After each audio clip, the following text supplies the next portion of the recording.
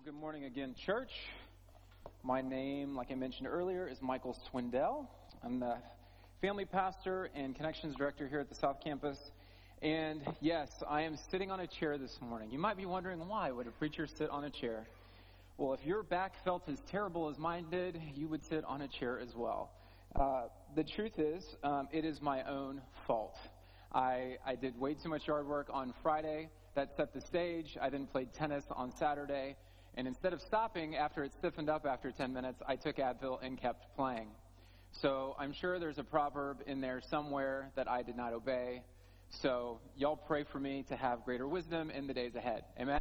Okay. So if you are on the far left-hand side of your row, or you are the furthermost left person on your row, go ahead and grab that black notebook that is under that chair. Fill it out, pass it along to the right.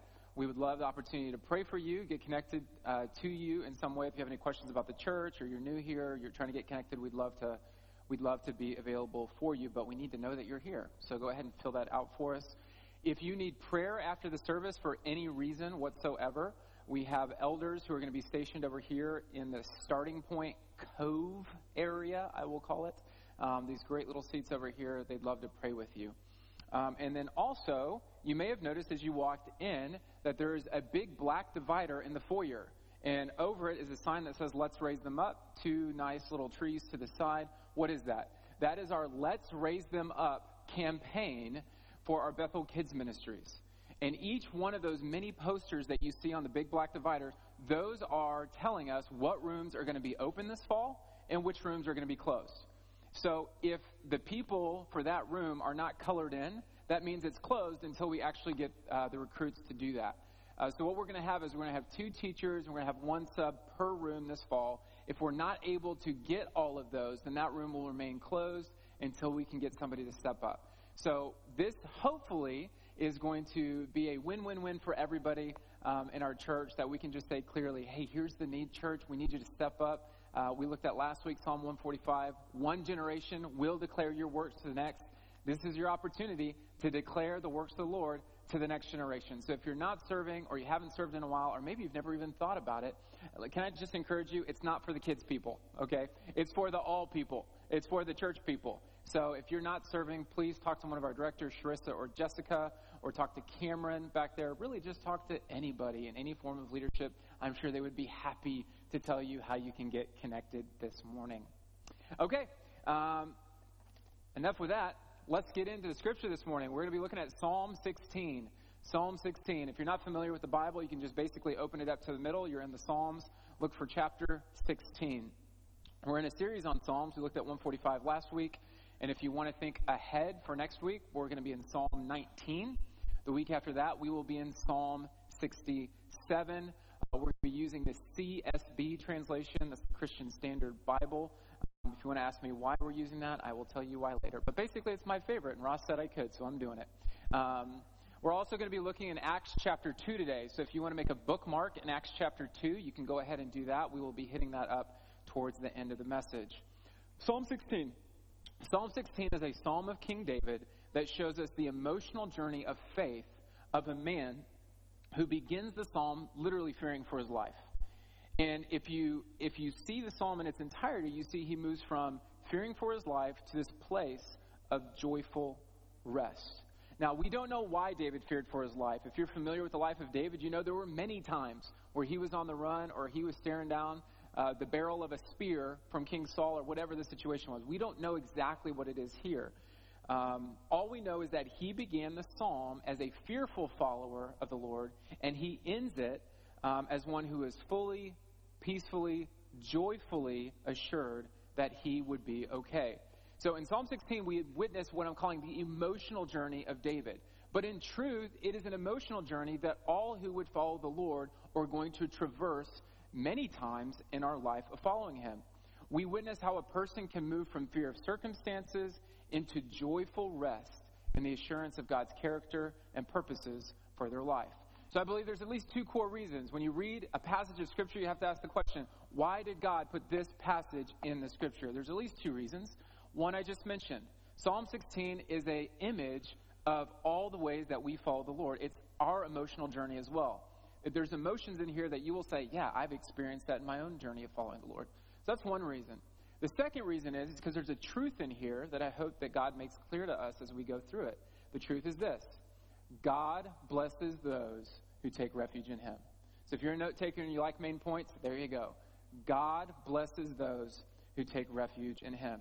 The way I'm going to set up this message today is going to be fourfold. Most of our time, we're just going to be walking through Psalm 16, verses 1 through 9. We'll stop there. We're going to look at David's emotional journey. Okay, we're going to see where he starts, and we're going to see 3 breakthroughs along the way. Then, we're just going to quickly notice, well, how does God bless David along this emotional journey of faith?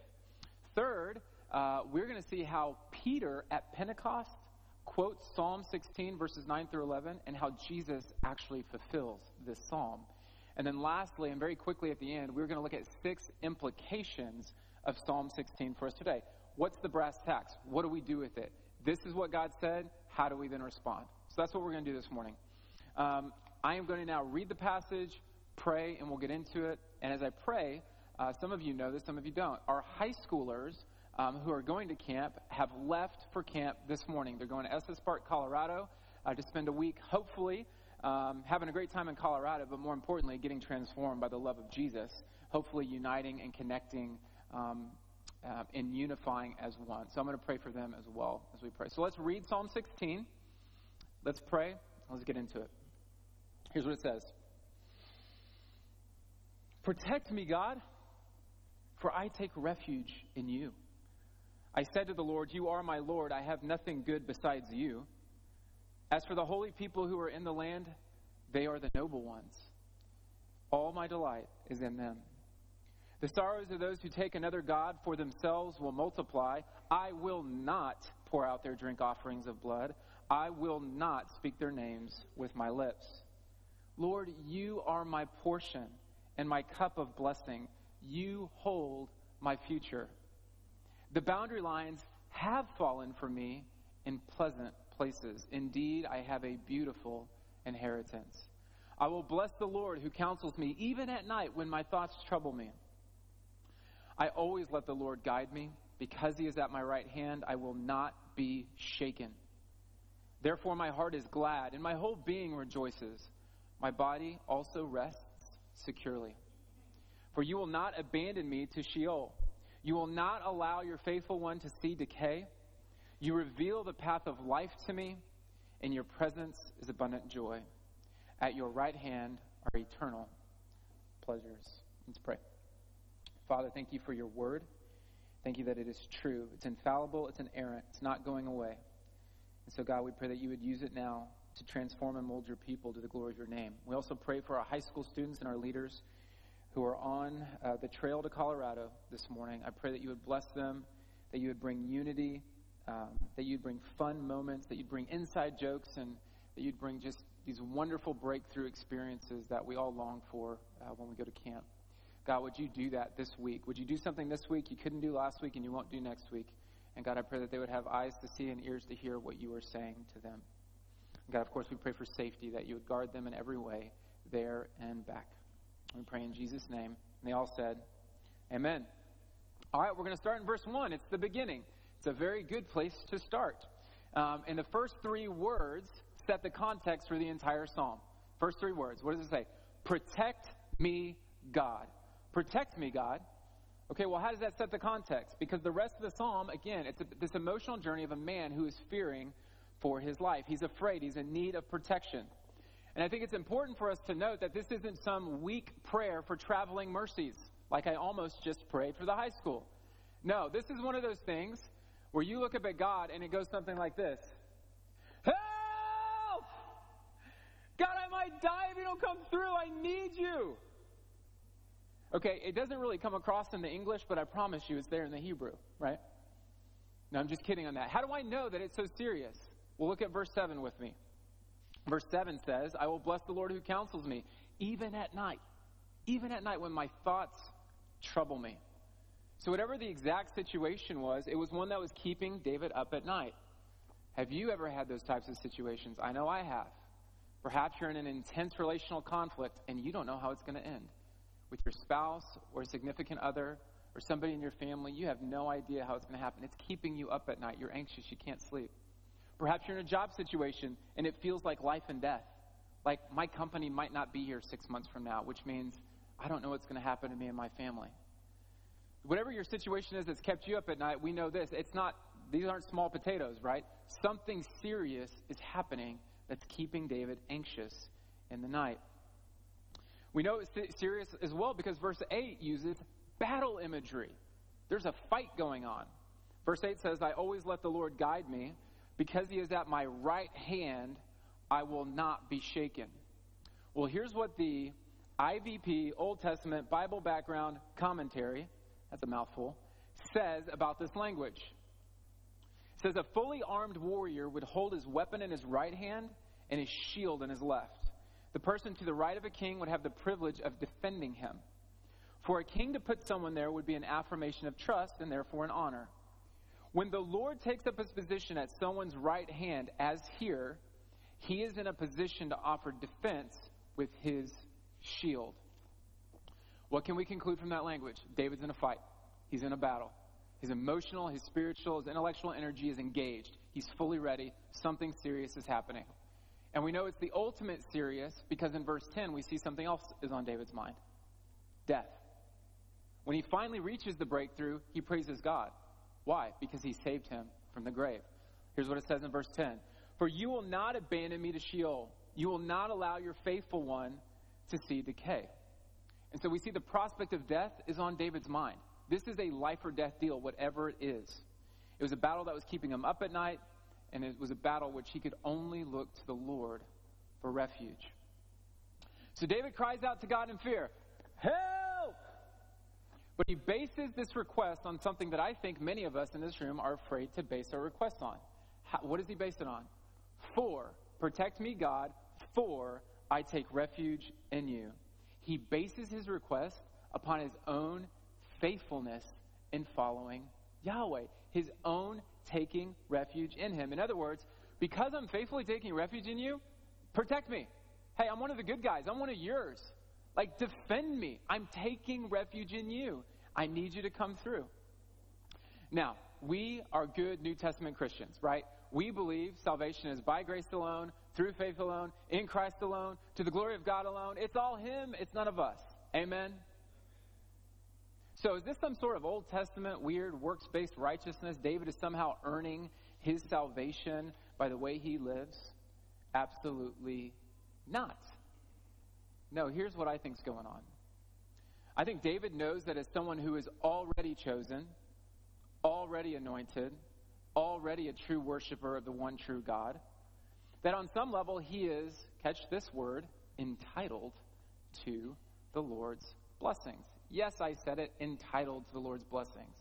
Like a true son is, by rights, entitled to his father's blessings.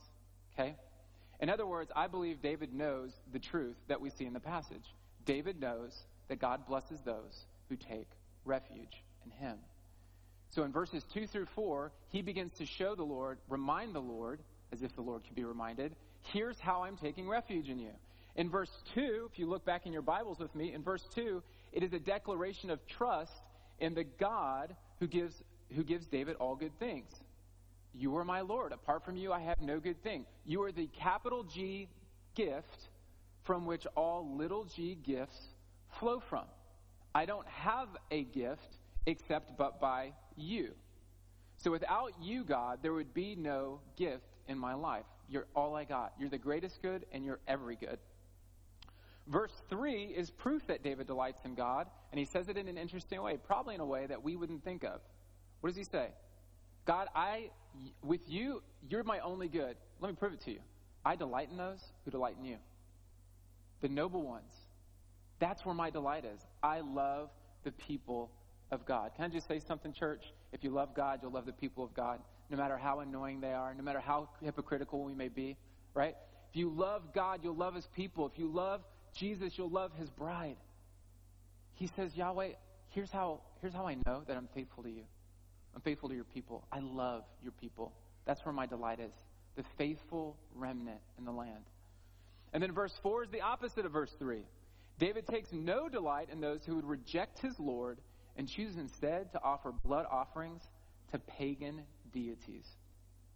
So by his public speech and by his public associations, David is reminding the Lord that he takes refuge in God alone. So you could sum up verses 1 through 4 like this.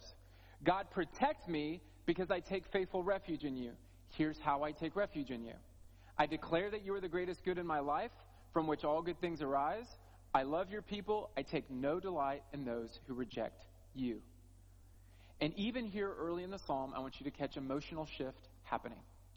Even here early in the psalm, verse 1, help, I'm going to die. I'm afraid. I don't know what's going to happen. By verse 4, where did the fear go? It's receding to the background. As he declares to God, I'm taking refuge in him, something happens in the mystery of prayer where fear is beginning to move off the stage. And then we see in verse 5 and 6 what I will call the first emotional breakthrough in David's journey of faith. The first emotional breakthrough is this: a thankful perspective. A thankful perspective. In the midst of prayer, something clicks in David's mind. And with this click, his eyes are opened again to the reality of, catch this, I want you to catch this phrase, the already present goodness of God in his life. I want you to catch that. As he is praying, something clicks. And his eyes become opened again to the already present goodness of God in his life. Lord, you are my portion and my cup of blessing. You hold currently my future. This is all present tense, not it's gonna happen. You are gonna bless me right now in the battle. The boundary lines have fallen for me right now in pleasant places, in pleasureful lands. Indeed, I have a beautiful inheritance.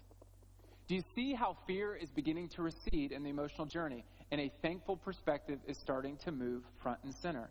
The Holy Spirit does something in David's heart as he prays. He does something in his heart and his mind that creates a shift. It's a breakthrough in the psalm. David once again notices, he once again focuses on the already present goodness of God in his life. All of a sudden, he begins to remember who God already is for him. God isn't going to be his portion at the end of the battle. God is his portion right now. God is currently his sustenance in life. God is David's cup of blessing. That is his container of all the good experiences that God will pour out and David will drink of in his life. God is the holder of David's future. That is God is David's sovereign and all-powerful king who goes before him in battle and prepares the way. Indeed, David remembers that the sovereign allotment that he has been given in life is pleasant. His inheritance, not his earthly father's inheritance, which maybe there was nothing of. Remember, he was like the seventh born son. But an inheritance from his heavenly Father is good. Indeed, it is beautiful. And as David reflects upon the already present reality of God's goodness in life, it leads into the only possible response in verse 7. He blesses the Lord. He blesses the Lord. Well, that looks familiar, doesn't it? Last week in Psalm 145, we talked about what it meant to bless the Lord, for he is great. Here's what it means to bless the Lord. It means to see his work, praise him for it, thank him for it, and delight in it all at one time. It's an eruption of praise, an eruption of gratitude, an eruption of joy, and you can see the emotion shifting. Can you feel that? Help me, God. I don't know what's going to happen to man. God's been good to me. And so he blesses the Lord. Specifically, he blesses the Lord, his counselor at night, when all seems lost and he's too anxious to sleep. I was listening to a sermon this week on Psalm 16 in preparation by a pastor named Alistair Begg. If you don't know that Scottish brother, I would encourage you to listen to him. He says this: God doesn't have an answering machine. Isn't that good? God doesn't have an answering machine. You're up at night, so is God. You're up in the wee hours of the morning, so is God. He'll counsel you in the middle of the night. You see, some of us in this room have counselors, don't we? Some of us are counselors in this room. Here's the deal. Counselors aren't always available, are they? No. And probably not in the middle of the night, right? And even when they are available, sometimes, not often, sometimes they get it wrong, don't they? They give us bad advice. Why? They're human, right? They're not the Lord. They're not this perfect, all-knowing, all-wise God. But God isn't like that. He's always available. He's always available. His word is at the ready. His spirit is within us and waiting. The combination of his fatherly affection and wisdom is never on airplane mode at night. He's always ready. He's always there to jump to our aid. And when he counsels us, it is always perfect. His counsel always leads us, verse 11 says, in the path of life. And so the first breakthrough we see, the first emotional transition that we see is a thankful perspective. And then in verse 8, right after verse 7, so the breakthroughs go 7, 8, 9. 7, thankful perspective. 8, we see another breakthrough. Verse 8 says, I always let the Lord guide me because he is at my right hand. And it almost as if he's like pounding his fist. I will not be shaken. Breakthrough number 2 is a fierce resolve. Thankful perspective, boom, fierce resolve comes right on the heels of it.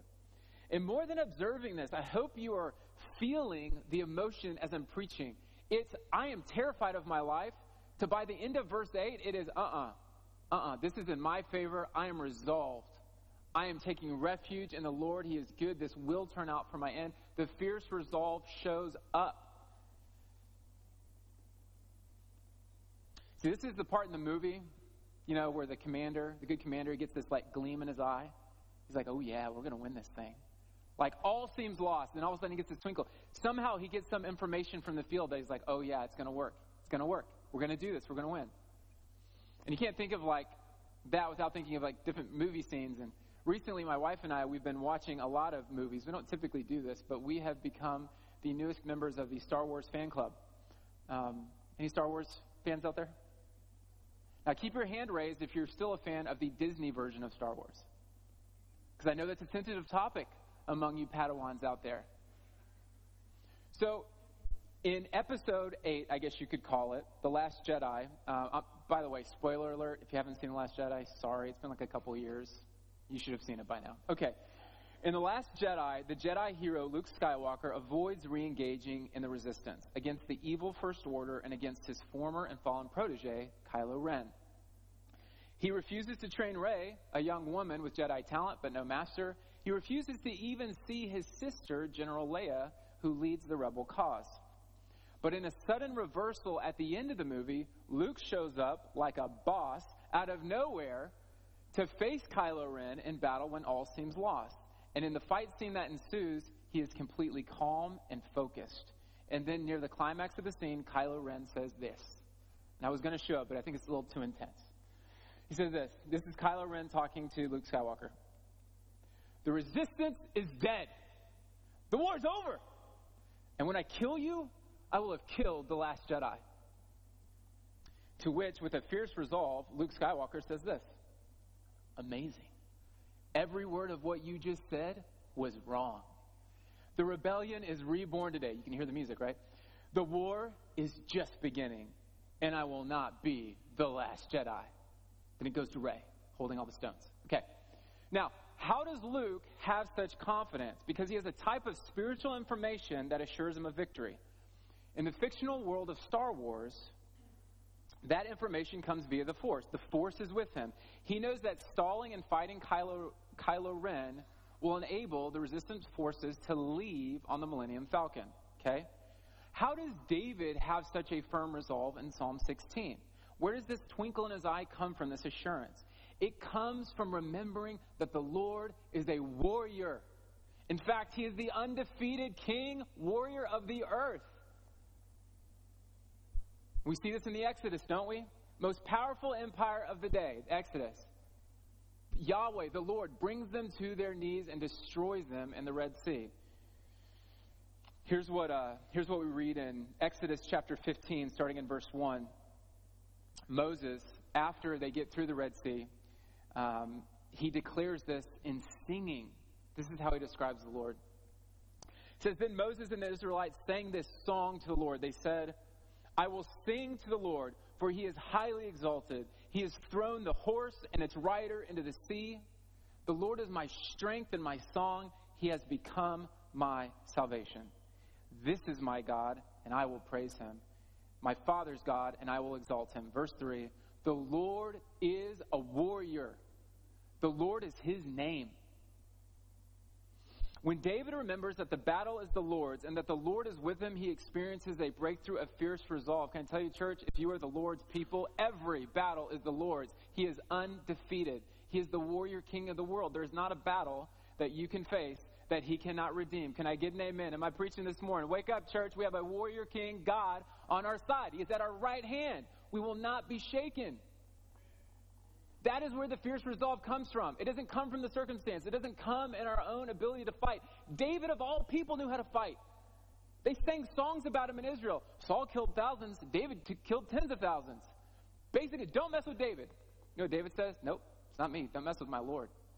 He's at my right hand. I won't be shaken. So he's a fierce resolve.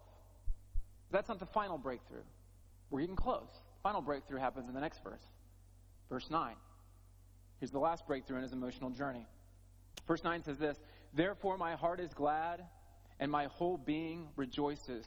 My body also rests securely." The third breakthrough is joyful rest. It's joyful rest. You have a thankful perspective that moves us to a fierce resolve, that moves us to a joyful rest. When David recognizes that God is at his right hand, that God will counsel him along the path of life, that God has not left him, he has not forsaken him, only then does he enter into the emotional realm of joyful rest. He's not up all night anymore. He's sleeping again. You can feel that, right? Body's resting securely. He's not fearful. He can laugh at his enemies with delight. He's come to the end of another emotional journey of faith. Somehow, in the mystery of the Holy Spirit ministering to David's heart through prayer, David came to the full assurance he was not going to die. More than that, he came to see that even in the face of death, there are pleasures evermore at God's right hand. As we'll see in a moment, he actually saw beyond his own life. He saw hundreds and hundreds of years later. And so we see this emotional journey of faith, this witness of Psalm 16. We begin with David's fear. We move to his testimony of faithfully taking refuge in the Lord. Then we encounter three emotional breakthroughs: a thankful perspective, a fierce resolve, and a joyful rest. But why? Why is this psalm in here? Well, like I mentioned earlier, it's to show us it's normal to have these emotions. It's normal to be afraid. It's normal to experience a fierce resolve, and it's normal to, when the battle is over, to enter into joyful rest. But like I also mentioned at the beginning of the message, it reveals to us the truth. God blesses those who take refuge in him. And since we've already walked through most of Psalm 16, let's just highlight four of them really clearly. We've already seen them. Let's just make them explicit. What's the first way that God blesses those who take refuge in him? Verse 7, he counsels. He counsels those who take refuge in him. When we're anxious in the night, God is available for counsel. God counsels those who take refuge in him. Can I tell you, church, the opposite's also true? God does not counsel those who do not take refuge in him. Indeed, what does David say about them? Their sorrows multiply. Church, he is ready to counsel. You have brothers and sisters in the Lord who know this thing backwards and forwards. Call them. He blesses those who take refuge in him. How? He counsels them. And in part 1 and 2 are connected. One of the ways he protects us, which is another way he blesses us, part of the way he protects us is by counseling us. You see, there is a path of life. His precepts do lead to more life in the world that he created. God protects us in part through his counsel. But God also protects us because the Lord is a warrior. In fact, Jesus says this. Remember the Great Commission. He's sending off to the disciples he knows at this point, the resurrected Jesus knows he's sending them off to certain death. They will be martyrs.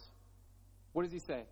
Go and make disciples of all nations, baptizing them in the name of the Father and the Son and the Holy Spirit, teaching them to obey all that I have commanded you. How does he end it? How does he end it, church? Behold, I am with you always. I defeated death, the resurrection, and the life. Satan and his armies have been destroyed in my resurrection. I, that person, am with you always via the Holy Spirit inside of you. Take refuge in the Lord. His protection will never leave you. God protects those who take refuge in him. Third, God gives rest to those who take refuge in him. He gives rest. We see that in verse 9, don't we? David gets to the end of the journey. His body rests securely. How could you not rest securely? The Lord, who is a warrior, the undefeated King of the world, is at your right hand. How could you not? If you really believe that, if you really trust that. And then with that rest, joy comes in the morning as well. Joy and rest. You find one in the scriptures, the other one's not far behind. God gives joy to those who take refuge in him. This is a joy that surpasses understanding. It's the joy that Peter talks about in 1 Peter 1:8.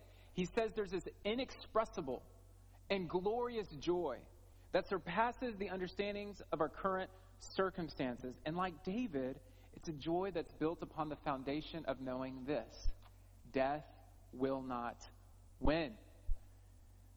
Death will not win. Outwardly, we are wasting away. Inwardly, we are being renewed day by day. Death will not win.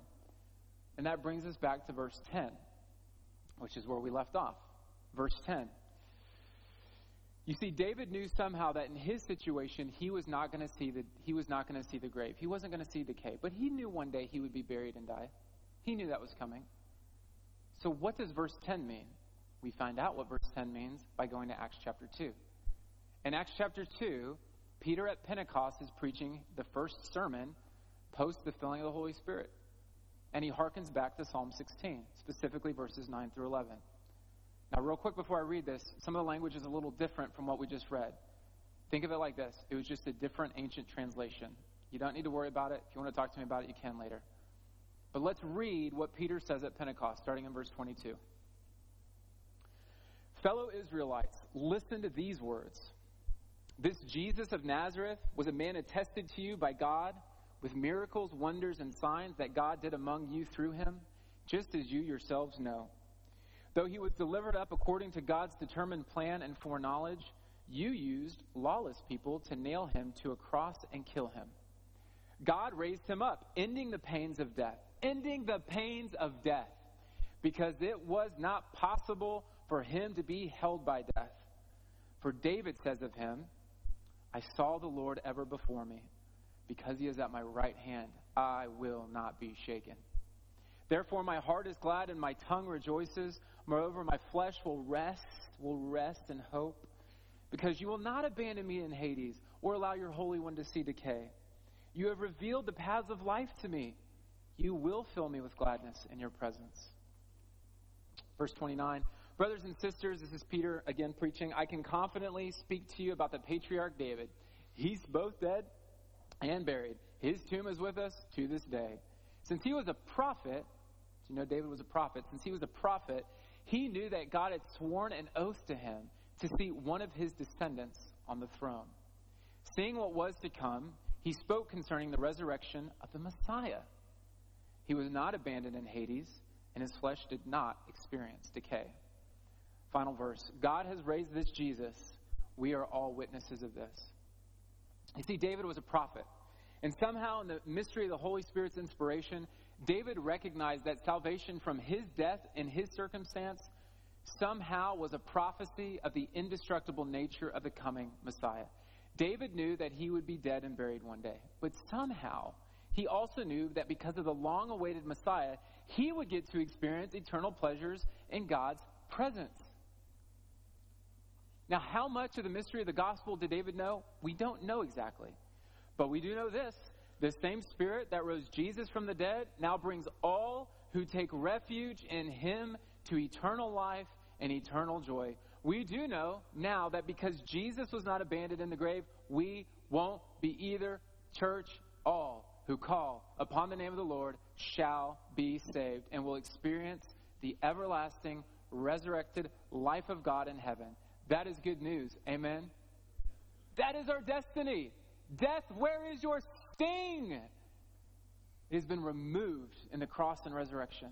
It is the gospel of Jesus right there in Psalm 16. So what do we do with that? What do we do with that? What are the implications for us as a church? We've seen this emotional journey from fear to faith to joyful rest. We see the truth. God does bless those who take refuge in him. We see how it's fulfilled in its ultimate form in Christ. Because it's fulfilled in Christ, we're united to him. We receive that same blessing. What do we do with it? How do we respond? I think there's at least 6 ways. And I'm going to say them very quickly. So if you have your notes, we're going to look at 6 implications for our own emotional journey. They're right there in the text. You're already making the connection in your mind. Let's just make them explicit now. Number one, we let our fear draw us into prayer. We see that in verse 1, don't we? Protect me, God, I'm afraid. Somebody needs to hear this morning. God does not scold you when you come to him fearfully in prayer. He doesn't scold you. He's not like, gosh, there's my fearful kid. It's always that one. They're always coming trembling. Don't they know? I'll protect them. He doesn't do that. He doesn't scold you. Okay? He doesn't look down on you. He remembers, Psalm 103, that we are dust. Of course we would come to him when we're afraid. Who else can we go to? Certainly not our own strength. Philippians 4, verses 6 through 7 says this, do not be anxious about anything, but in everything with prayer and petition, with thanksgiving, make your requests known to God, and the peace of God, which transcends our understanding, will guard your heart and your mind in Christ Jesus. We let our fear draw us into prayer. What are you afraid of? It doesn't have to be life or death. What are you afraid of? Let it draw you into prayer. Number 2, we humbly remind God of our faithfulness. Yes, we do. We humbly remind God of our faithfulness. Why? Why do we remind God? Because in reminding him that I am a true son and a true daughter. How do I know that? The fruit of the Spirit is evident in my life. God, I'm taking refuge in you. God, I'm reading your word. God, I'm seeking you. As we do that, guess what can't take the stage anymore? Fear. Fear backs off. And thankfulness is right on the horizon. We don't remind God for God's sake. We remind God for our sake. Because we're already children. We're entitled to the Lord's blessing. He is your Father. Number 2, we humbly remind God of our faithfulness. See that in verses 2 through 4. Number 3, we thank God for the already present reality of his goodness in our lives. What is the what is the goodness of God in your life right now? Your lines are in pleasant places. Your boundary lines are good. They're not going to be good, they are good. It's not they have been good. Where's the Lord of the past? They are good right now. Good does not equal easy. Can I get an amen, church? Good equals good. Life is crippling hard. Amen? You can't make it without the Lord. Those who think they are lying to themselves. Their sorrows are multiplying. But no matter how hard life is, God blesses those who take refuge in him. He will be there for you. The darkness will pass. The light will come. A new day will dawn. And you will continue to experience that until one day the everlasting light has dawned and you will meet him face to face. We thank God for the already present reality of his goodness in our lives. Number 4, we seek God's counsel. Simple question. What does the Word of God say about my situation? If you don't know, talk to somebody. Ask somebody. It says something. Maybe in an indirect way. Maybe not super clear. Maybe you're going to have to dig. Maybe you're going to have to take refuge and dig into this thing. You're going to have to pray. Maybe you're going to have to seek him. There's an answer. It's coming. The Holy Spirit will illuminate it to you. We seek God's counsel. Number 5, we remember the gospel. We remember the good news. Death is defeated. Christ has been raised. His promises are ours. We're already, Colossians said, seated with him in heavenly places. Already, we're already there. Spiritually speaking, we have been raised. Our physical bodies are taking some time to play that out. But we're already there, church. If you are in Christ, you are already raised. We remember the gospel. And then 6th and last, can I encourage you? We fight in prayer and faith until we arrive at the breakthrough of joyful rest. If you're not at joyful rest, you're not at the breakthrough. It's not over yet. That's the journey. That's the journey of the life of faith. We fight, we struggle, we pray, we fast, we weep, we lament. We get to this place of joyful rest. It's a knowledge of the sovereign goodness of God. It's this truth that I've been meditating on for a couple years, and I just can't get over. Are you ready for this? This is the goods. This is what I go to. This is the silver bullet. If I were as powerful as God is, and as loving as he is, and as wise as he is, if I saw everything that he saw, I would lead me the same way he's leading me right now. And if I don't understand it, it's because I'm not smart enough. It's not because he's not good. It's because I don't know enough.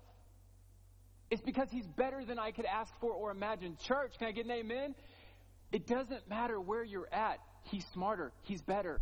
One day from heaven, you'll see clearly. It's dimly now. It's dimly now. One day it won't be. That's the fight of faith. If you're not to joyful rest, keep fighting until you get there. You'll get there. Woo! So, Psalm 16. It's this emotional journey. We move from fear, we move to joyful rest. It tells us the truth. What's the truth? God blesses those who take refuge in him. God counsels, protects, gives rest to, gladdens the heart, and resurrects to everlasting life those who take refuge in him. We see it most clearly in the cross and the resurrection of Christ. And because we see it fulfilled in Christ, we too can have joyful assurance that our ultimate reward for taking refuge in God will be eternal pleasures at his right hand. Church, what are you fighting today? Where are you afraid today? Where are you in the journey of faith? God is with you. God's working in you to work for his purposes. It's for your good. It's for your eternal good. You don't see it yet, and that's okay. Nobody really sees it yet. Can I encourage you? Keep fighting. Take refuge in the Lord. He's there with you. Would you pray with me? Father, you know each and every one of our hearts. You know the battle. You know it better than we know it ourselves.